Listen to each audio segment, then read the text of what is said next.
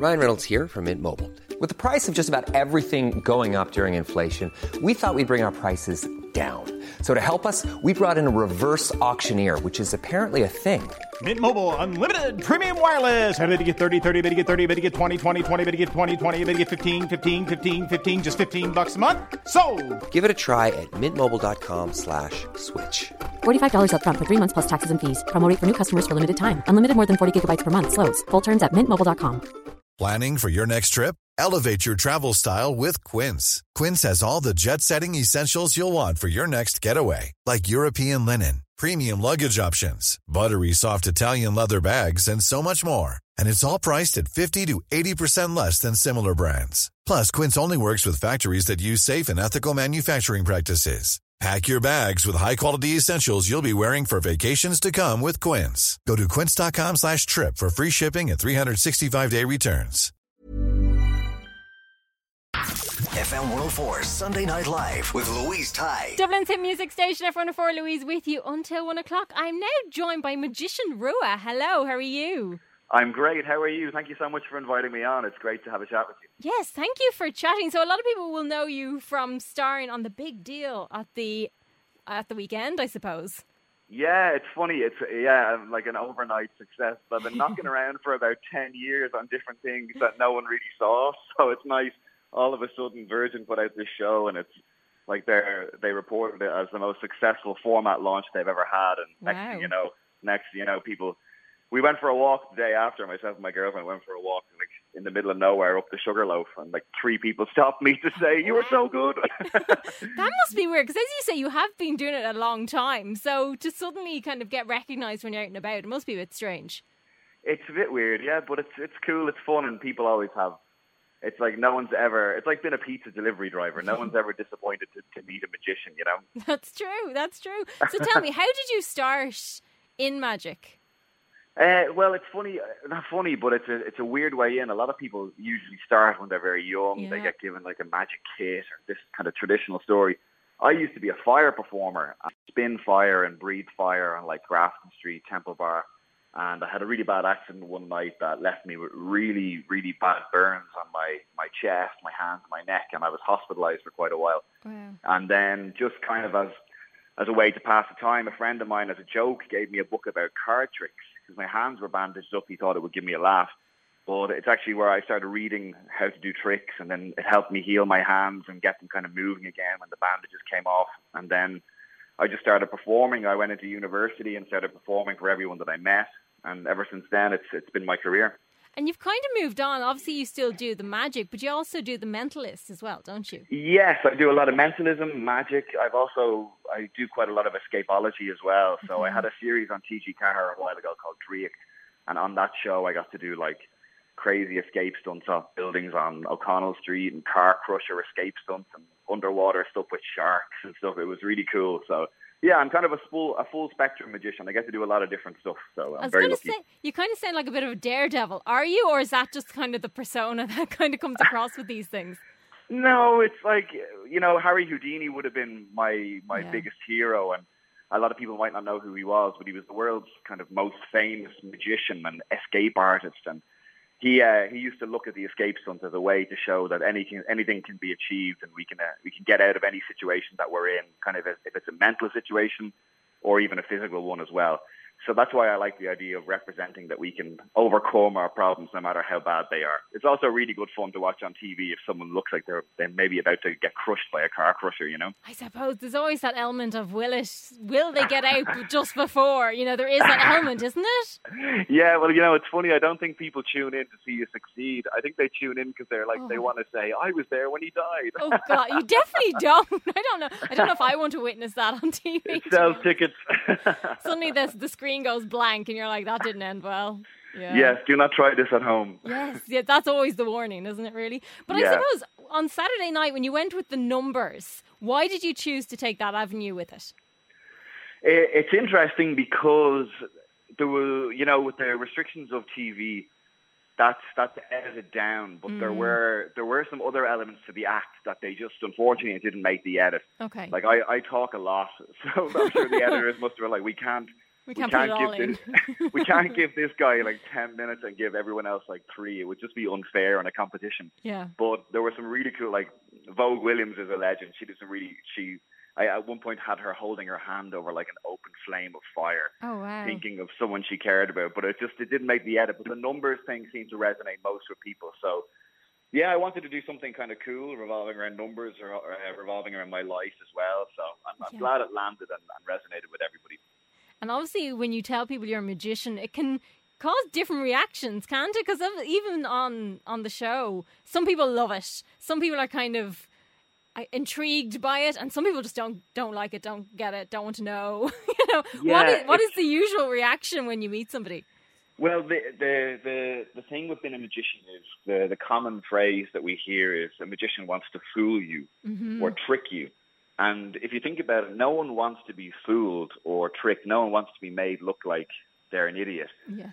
So as long as I can come at it from a point of view that I want to do something together and we're going to work on a piece of magic together, like with the judges, you're going to give me the numbers and your choices are going to make up the end of this trick. So it's really nothing to do with me. You guys are actually putting it all together yourselves. And it changes the perspective from someone who's trying to fool you or get one over on you to us creating this moment together that couldn't exist without the judges or without their contributions. So it's different in that way that, people are kind of happier with that than someone who wants to just make them look stupid, you know? It's so true, because then they kind of feel a little bit more in control, even though they aren't at all. You're calling them into thinking they're in control.